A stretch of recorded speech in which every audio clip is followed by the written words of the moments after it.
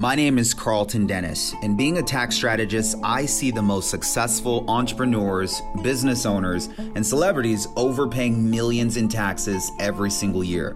But just by understanding the tax codes and with the help of my team, we've cracked the code to living tax-free. So stay tuned while I share the strategies that have saved my clients hundreds of millions of dollars and have positioned them to build wealth strategically. Welcome to Tax-Free Living. Today we'll be discussing turning your primary residence into a rental property. I love turning primary residences into rental properties because it's just another way for you to become a business owner. If no one told you this, when you decide to place your property, whether it's a personal residence or it's a rental property, into rental purpose, you're a business owner. You're collecting rents, you're cash flowing. That's running a business. Chances are you may be wondering whether or not you need to do something. Should you set up an LLC? Should you get an umbrella policy? Well, for each single person that has a property, it's different. Let's just say that you have a condo and that you're turning your condo into a rental property.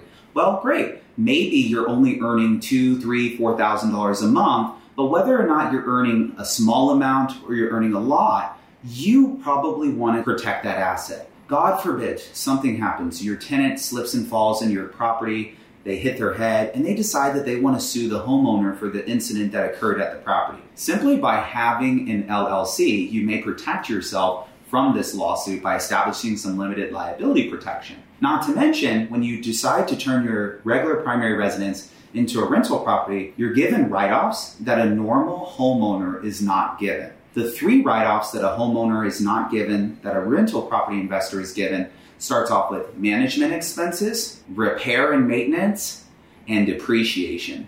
These are the 3 biggest write-offs that rental real estate investors receive that normal property owners who just own a primary residence do not receive. One of the beautiful parts about investing in real estate is that depreciation can be accelerated. So speak with your tax provider to see if there's any strategies you can leverage to avoid 100% of the taxes associated with your new investment property. Not to mention, if you decide to turn your primary residence into an investment property, you may choose to live in one unit and rent out the other unit. This is another way for you to get into an investment.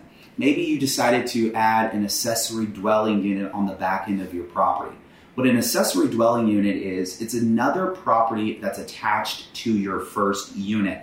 Maybe you have a primary residence that you can build a back house on the back lot, and now you have another property for another tenant to live in. Or maybe you can convert your primary residence into a duplex, a triplex, or a fourplex. Anytime you're adding an additional property, additional building structure to your existing property, it's called an accessory dwelling unit. Now, you also need to make sure before you start building that you are getting this approved by your city and that the inspections have been done in order to make sure that you're meeting your city's requirement. One of the beautiful benefits to having an accessory dwelling unit is when you become a homeowner, you may choose to purchase a primary residence under an owner-occupied loan. Maybe you're putting down less of a down payment to get into your primary residence. One of the benefits of being in a primary residence is you can have property that goes up in value, that appreciates.